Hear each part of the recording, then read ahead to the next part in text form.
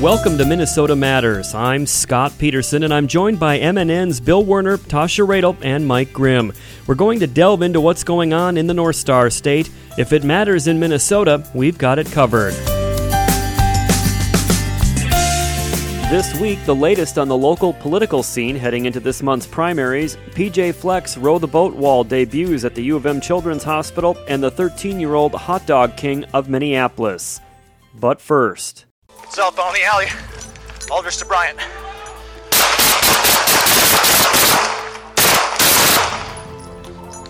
Shots fired, one down. Last week, Minneapolis Mayor Jacob Frey released body camera video of the fatal June 23rd officer-involved shooting of Thurman Blevins. It all started after a 911 caller reported someone firing a gun into the air and ground in North Minneapolis. In the wake of his death, Blevins' family members and community activists had been calling for the video to be released and for the officers involved, Ryan Kelly and Justin Schmidt, to be charged. Immediate reaction to the video was mixed. Lieutenant Bob Kroll, president of the Minneapolis Police Federation, said the video clearly showed the officers were justified in their actions. As Blevins' gun comes around, you'll see he fired. It hits the pavement in the alley. The round hits the pavement right in the direction of Officer Kelly. Blevins' cousin, Sidney Brown, however, said, "You didn't hear no shots fired back in regards of Thurman Blevins shooting the officers or indicating that he fired back shots." Then on Monday, Hennepin County Attorney Mike Freeman was about to announce whether there would be charges against the officers. You have justified police. Officers are required to react quickly in tense, uncertain, and rapidly evolving situations needed to be taken into account. Freeman left the room, and Blevins' family members and activists took over the press conference. Justice for who? Justice for Jews! Justice for who? Justice for Jews! Justice for who? Justice for Jews! You guys have heard Mike Freeman's lies. Excuse me, hold on 1 second. You guys have heard Mike Freeman's lies, so that's nothing new. But we want to give this family a platform to speak their truth because this was their relative who was gunned down in cold blood in the streets of North Minneapolis. Us black people, every year, we're here looking for justice, and we're tired of watching these snuff movies by the Minneapolis Police Department. Eventually, Freeman announced there was insufficient evidence to charge the officers. One of the officers claimed Blevins fired at him during the chase. Freeman said he doesn't know that for sure, but evidence shows Blevins did fire the gun at some point, and it was somewhat irrelevant to our final decision not to charge, because even pointing a loaded handgun to a police officer in close proximity is sufficient to put a real threat to the officer, particularly since it's been reported to the officer that the guy has been shooting the gun. On Tuesday, hundreds of protesters took to the streets of Minneapolis demanding that the officers involved in the shooting be fired. Activist Nikema Levy-Pounds. We are asking the Minneapolis Police Department to stop using the Bureau of Criminal Apprehension to conduct investigations into officer-involved shooting cases. The BCA is not a credible agency for investigating police-involved shooting cases. Levy-Pounds contends the state should work with local cities to develop an agency with community input that's responsible for investigating officer-involved shooting cases. Despite criticism from Levy-Pounds and others, Hennepin County Attorney Mike Freeman says, community often needs some time to heal from a tragic event, so it makes communication harder. But I have always believed in transparency and accountability. In the meantime, the deaths of Thurman Blevins, Jamar Clark, and Philando Castile remain fresh in the minds and hearts of a still grieving community. While the specifics of each of these men's deaths have been argued over and will continue to be, it appears there is a growing division between many communities of color in the metro and the officials hired and elected to protect and serve them. The question is, how do we bridge that divide? Shoot you! Put your hands up! Put your hands up! Minnesota Matters returns after this.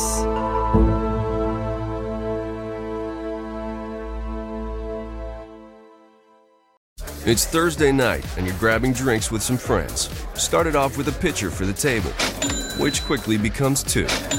There's pool. And there's the photo booth. All right, everybody squeeze in. Say cheese! Followed naturally by an order of wings. And another. Can we get some extra ranch sauce? Then there's the ceremonial nightcap. So what are we doing this weekend? And lastly, it's back to the car, which, if you're buzzed,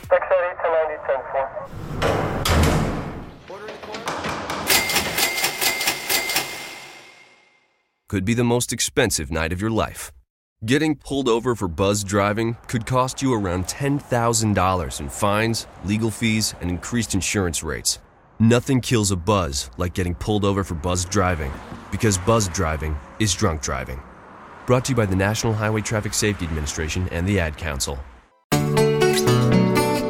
Welcome back to Minnesota Matters. Prosecutors this week filed second-degree murder charges against Stillwater Prison inmate Edward Johnson, who's accused of killing corrections officer Joseph Gaum in a welding shop, and the political ripples from that fatal assault continue spreading.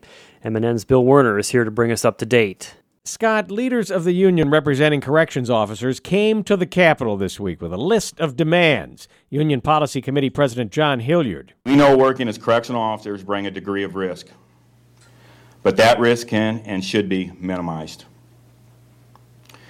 We should not have to work with staffing levels and policies to increase that risk. We believe Joe's death was preventable.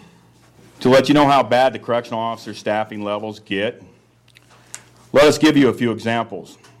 At Stillwater, we have blocks with 4 officers and 280 inmates. At Moose Lake, we can have 400 inmates with 2 staff in the yard. Do the math. You all know the numbers of assaults and staff has skyrocketed since January.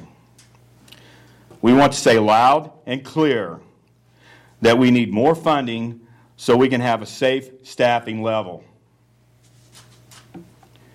We have been going to the legislature every year for a decade now. Every single week, the legislature is in session asking for more correctional officers. Now we are demanding it. Corrections Department officials responded in a written statement, quote, "Our staffing analysis indicates we need at least 150 more officers, and over the years we have repeatedly asked the legislature for these funds. Our current discussions with legislators reveal that they support our officers and that this will be an important discussion in the upcoming session. We support the union's demand for increasing funding for corrections officers," unquote. That statement from the State Corrections Department. Then there is the issue of prison industries, including the welding shop where Officer Gaum was killed. Hilliard on that. What we're saying is we will no longer go out when we are short staffed and MnCOR dictates that we're going to keep the shops open. Should that shop not have been open on Wednesday, July 18th? Out of respect for Joe and his family and the investigational process that is underway, we're not going to go into details about that stuff, but we can tell you one thing, that we were short-staffed that day. Commissioner Tom Roy said earlier his department realizes the welding shop at Stillwater is a crime scene with victims other than Officer Gaum, and he says they're looking at repurposing that area and the building. I think it's pretty fair to say that the floor that Officer Gaum was killed in will not be utilized within this administration. But Commissioner Roy did go on to say the Dayton administration will continue supporting vocational training in state prisons, including shops with tools. We truly believe that those opportunities meet our mission, and our mission is to make people better. We asked Commissioner Roy, what can you tell Minnesotans about when you're in a facility and you have tools, necessary tools that can be used potentially as weapons? How, going forward, are you going to keep your corrections officers safer? Safety is much more than just tools. Safety involves communication skills. It involves staffing levels that we've talked about. It involves programming that we offer. All those things contribute to staff safety. I can tell Minnesotans about tools that the record of incidents involving tools is low. And it is a system that will never be absent of risk. People in uniform, whether it's a firefighter, police officer, all have inherent risks to their work. And in government, there has to be a certain risk tolerance or we'll never get our jobs done. Highway workers, dangerous job, they can't quit working. We can't quit working.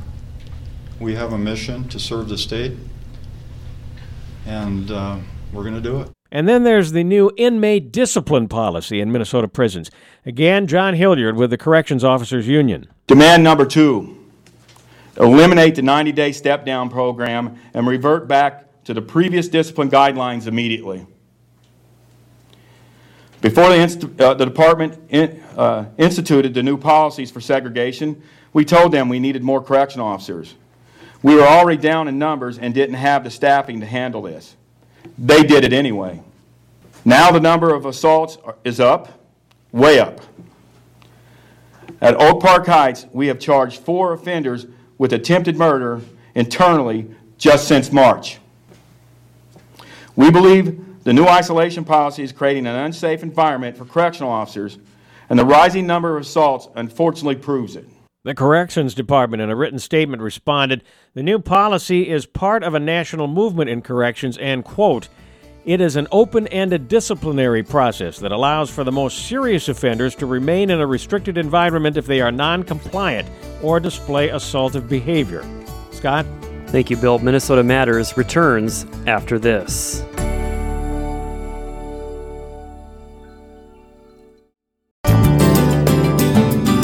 Welcome back to Minnesota Matters. By the end of the month of August, college football will be everywhere you look, but for children at the University of Minnesota Masonic Children's Hospital, it's a football team that's providing them a constant reminder of hope and positivity. Reporter J.W. Cox has the story. Listen to any interview with Golden Gopher head football coach P.J. Fleck, and you'll hear him say, "Row the boat." But the team's mantra has an impact more than just on the gridiron. Kids at the Masonic Hospital will now be reminded of its message through the Row the Boat wall, unveiled this week. 3 massive walls put together in one that has the oar, the compass, and the boat, and each of those segments talk about the importance of those specific spaces. So it's almost like you're going to a museum, an art museum, and you can walk through the wall to check out the different pieces of art. This is how it's going to feel in the hospital. That's Nick Ingblom, Community Partnerships Director at Masonic. He says the team can routinely be found at the hospital, and the wall is a perfect symbol of how the team's work with the kids is the genuine article and not just for show. When P.J. Fleck was hired, we set up a meeting with him 2 years ago, and we sat down in his office, and the first thing he said to myself and my colleague was, "I knew about you before you even knew that I was coming to Minnesota." And what he meant by that is the Masonic Children's Hospital, his work has been his volunteer or his philanthropic efforts have reached back when he was at Western Michigan visiting local hospital there. So the first thing he wanted to do was to plant himself in this community philanthropically. And he said Masonic Children's Hospital at the University of Minnesota is going to be the place to do it. And as that relationship has been budding, it's turned into, bi-weekly visits during the season with his players, to him opening a fund at the Children's Hospital that supports, it's called the Roll the Boat Fund. It helps support programs for our patients and families, doing a tailgating event prior to a football game at the hospital, and then taking patients over to watch the game. And then just this year, he said to us, "I want to do something big again." And his comment was, "I want Roll the Boat to be relevant in this hospital so that the patients that are going through tough times, that they can look at that as their motivation to basically get better, to find that motivation to recover." And he said, "Let's do a massive wall, kind of what we have at the athletic facility." And so we went through had a lot of conversations and approvals, and we were very blessed to get it done. With their coach in the lead, Ingblom says the impact of the team's visits are clear, and that impact runs in both directions. These guys are football players, but when they're at the hospital, they're men, and they're there because they have huge hearts. And I think what we have to remember is these are college athletes, and it sometimes can be a scary thing visiting sick kids. But what PJ and Heather do is enable these athletes to look past that and the patients, say these are children that are going through a tough time, and they just want interaction with people other than their doctor and their nurse. And these athletes go into that room, and they look at that child as somebody that's not sick, but that's somebody that just needs a visit, and it turns into an experience unlike any other. The mantra features 3 elements: the oar, the boat, and the compass, all fully depicted on the wall. The oar is the energy you bring to your life, your family, and your spirit, spiritual life and academic life. And so it's everything you bring to your life. So I look at that from the patient side of things as when PJ goes in and talks about that, these families are going through a tough time. And so using that oar to kind of wade their way through the water to, whether it's a positive or a negative outcome, they can use that to navigate how they're going to live their life to the fullest. That boat is a sacrifice that the family is making, willing to give up to basically help their child heal or help their child go through the really tough times. And then obviously the big thing is the compass is what he talks about is the direction that your life is set by the leader. And whether that's your family, whether that's your brother or sister, the compass is hopefully to get you out of this hospital and be healthy and be active back in your community where you were uprooted from. A lot of these families are at our hospital. We are a worldwide destination. Families come from all over. They'll spend months to years at our hospital, and to give them this motivation from the boat, the oar, and the compass is basically saying, get out of this hospital. We want you to go home. We want you to live a normal life. Obviously, you're living a life in a situation that's not really a great one, but if we can get you on the positive path to get you home and live that sense of normalcy and get back in your community, that's the goal of Row the Boat. To Ingblom, there is no doubt the impact of the visits and the Row the Boat mindset is clear. These kids spend a lot of time here and are hearing a lot of negative things potentially in their lives, and there are some positive things. But when we can present the Row the Boat mantra to them and tell them what Row the Boat means, these kids pick up that oar, that boat, and that compass and follow that path. I think the best story to tell is the patient, Kyle Tanner. It started with a visit in the hospital bed. Kyle got to be an outpatient. I called Kyle. He came back to surprise the players at one of their visits. He was doing great wearing all his Row the Boat gear. And then he basically has been doing great otherwise and has been home, and we invited him back. And then just this past May, he came and spoke at our signature fundraising event and basically said the importance of what PJ Fleck meant to him and his recovery from a really rare blood cancer to thriving right now, that is it all bottled up right there is Kyle Tanner. Kyle Tanner's story is what Row the Boat is all about. Last fall, the rival Iowa Hawkeyes made headlines with the Iowa Wave, as fans and players waved to kids in the hospital adjacent to the stadium during games in Iowa City. Ingblom says whatever people with a platform can do to help kids and families in pain, they should do. Obviously, PJ is on a platform as head football coach, but we have to remember that this university is set upon Fortune 100 companies, small to mid-sized businesses, entrepreneurs that are doing great. All the professional sports teams are involved. These patients absolutely have that platform to be able to look at it, Go for Athletics, and say, they're helping me get out of this hospital. And so the wave is fantastic, but we have our own special things going on here with Row the Boat and with everything else with our professional sports teams and community. Golden Gopher football, using a platform to inspire hope and grabbing an oar for kids who can't. Scott, back to you. Thank you, JW. Minnesota Matters returns after this.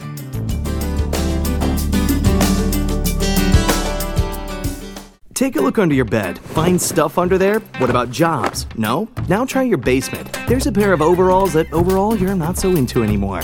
A perfectly good laptop that hasn't sat in your lap in months. And even more stuff, but still no jobs? Well, you really have both. See, stuff is defined as household articles considered as a group. Sometimes this stuff is no longer needed. Wait, no longer needed? That can't be right. Because remember those jobs you were looking for? Those are really needed, and they're the stuff inside your stuff. Even inside that winter coat that moved with you to Phoenix.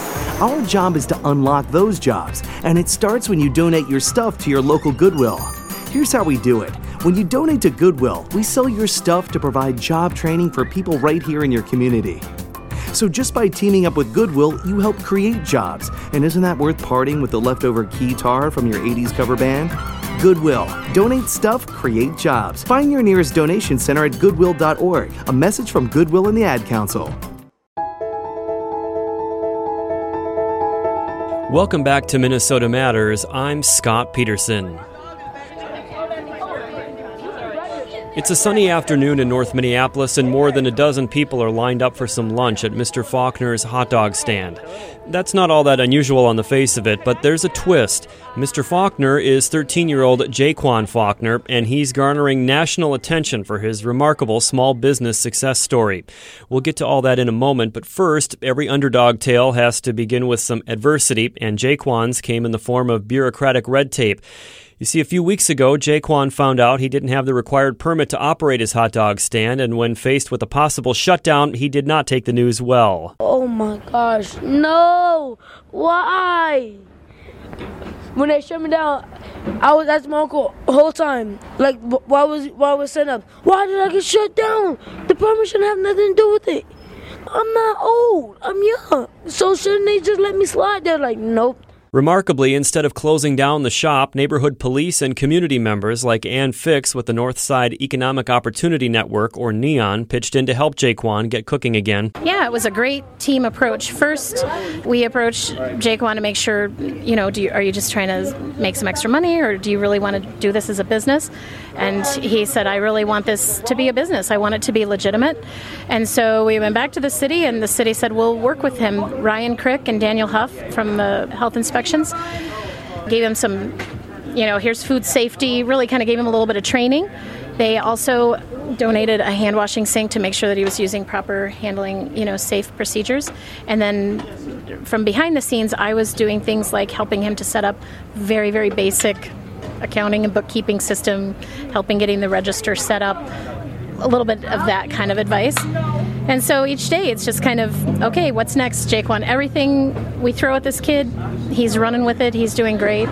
Yeah. Officer John Edwards says he and his fellow officers relish the chance to help Jaquan catch up and get the business rolling again. The Minneapolis Police Department, the Bike Cops for Kids, we saw a remarkable opportunity to help a young man out, flourish his business. We were able to come together, and a lot of us took our own money and help get this young man some products, some pop, chips, juice, hot dogs, ketchup, mustard, relish, onions, buns, burgers, you name it, everything that you need to run a successful hot dog and Polish sausage business here for yourself. And so we were very delighted to be able to come together and help him lift his business off the ground. Why is it important for officers to help this young man out in this way? Honestly, we wanted to do this. We want to inspire community to come together and help each other out. Not just the community itself, but the police department and the community. It's a beautiful thing. It's wonderful. It has brought a whole lot of people together. It's just a wonderful thing, to be able to help this young man out. And he's been doing good. He's been very successful. He did everything the right way, and we were able to help facilitate some of those things. Jaquan is legit, and he's doing very good. Jaquan says he was motivated to go into business for himself at the age of 11. So I wanted to see how it was to work. I had told my uncle that I wanted to find a job. He told me that I can't because I'm too young. I'm like, why? Age shouldn't mean nothing. But age does mean something, and I was surprised by Jaquan's answer when I asked about the biggest challenge facing a 13-year-old entrepreneur. I'm young, and when people see young people do what I'm doing, they want to support it nonstop. So when people support it, I'm just like, oh, okay. Wait, hold up, I want to catch up to y'all. I'm not even there yet. They come up with credit cards. They come up here with 10s, 20s, 100s. I'm just like, I don't even think I got this. Auntie, uncle, y'all got change for this? They're like, I don't even know if I got change for it. Good problem to have, though. Huh? Yeah. Ann Fix from NEON says Jaquan deserves all the success he's enjoying. Yeah, he is pretty remarkable. And truly, working with Jaquan has been probably one of the highlights of my career. And he genuinely is full of gratitude and just an excitement about his future. And it isn't all about hot dogs, what's really interesting is that he really would love to go to college and study architecture, but he really does see the power of small business, that this could be a good opportunity for him to work through his school years, but open a door possibly to a bigger, brighter future in college or further study. As you might expect, Jaquan has a plan, and he told his uncle, when I get older, I can design my own business, and that's architecture. But I can also have my own business. I'm still an entrepreneur. He was like, "You too smart. Where you be getting some of this stuff from?" In the meantime, Jaquan says he wants to share his good fortune, and he says next summer when he reopens the hot dog stand, he plans to donate some of the money he makes to help kids who suffer from depression. Jaquan gets emotional when he talks about his own struggles. When I was younger, I had actually dealt with depression. I used to live with, I won't say who I was living with, but when I used to live with somebody, she would, like, me and my brother and my sister would be last at anything. So, like, when we come home, look for something to eat, she'll be, okay, go to your room, because the food is already made. She'll be, okay, go to your room. I'm going to feed my friends, and then I'm going to feed my boyfriend, then I'm going to feed these people, and then if there's something left, I'm going to feed y'all. And then coming back, we'll have, like, smaller plates of food and stuff. So, that, I was thinking about, like, dang, she don't really care about us or nothing. And then going to school, I used to always get bullied. And I thought, like, nobody really cares. So what I did was, I don't know why it just came up in my head. But when I met my uncle and auntie, the first person I told my brother, he was trying to get me away from it. Then I told my auntie. My auntie just showed me love. And then my auntie just kept supporting me. And then, like, I just stopped. Like, that wasn't in my head no more. Jaquan's also getting love from his customers who stand in line not just for the food, but to show their support. Customers like Alicia from Andover. Being a mother myself, I was really proud of the fact that he wanted to do this during the summertime, of course, giving of his time, so that he can make his own money. He don't have to rely on his mom and his dad in order to buy his school clothing. So I felt that he is just showing that he's a leader amongst his peers, and then maybe we have other children who want to do the same thing. Jaquan says he wants his customers to walk away with more than a full stomach. That's literally all I want my customers to see, that I show respect, I show love, I show that if you think there's no hope, I can show that to you that there is, even from a stranger. And I don't want to be a stranger no more. I want to be somebody that everybody knows. And judging from the long lines, big tips, and kind words from customers, community members, and well-wishers from around the world, Mr. Faulkner is well on his way to accomplishing that remarkable goal as well. A hot dog and chips and soda, please.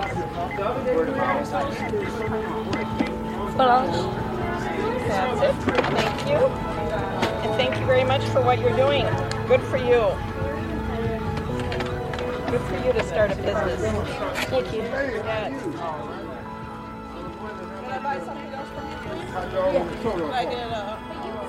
And that's going to do it for this week. Thank you for listening, and please tune in again next week for Minnesota Matters on this MNN station.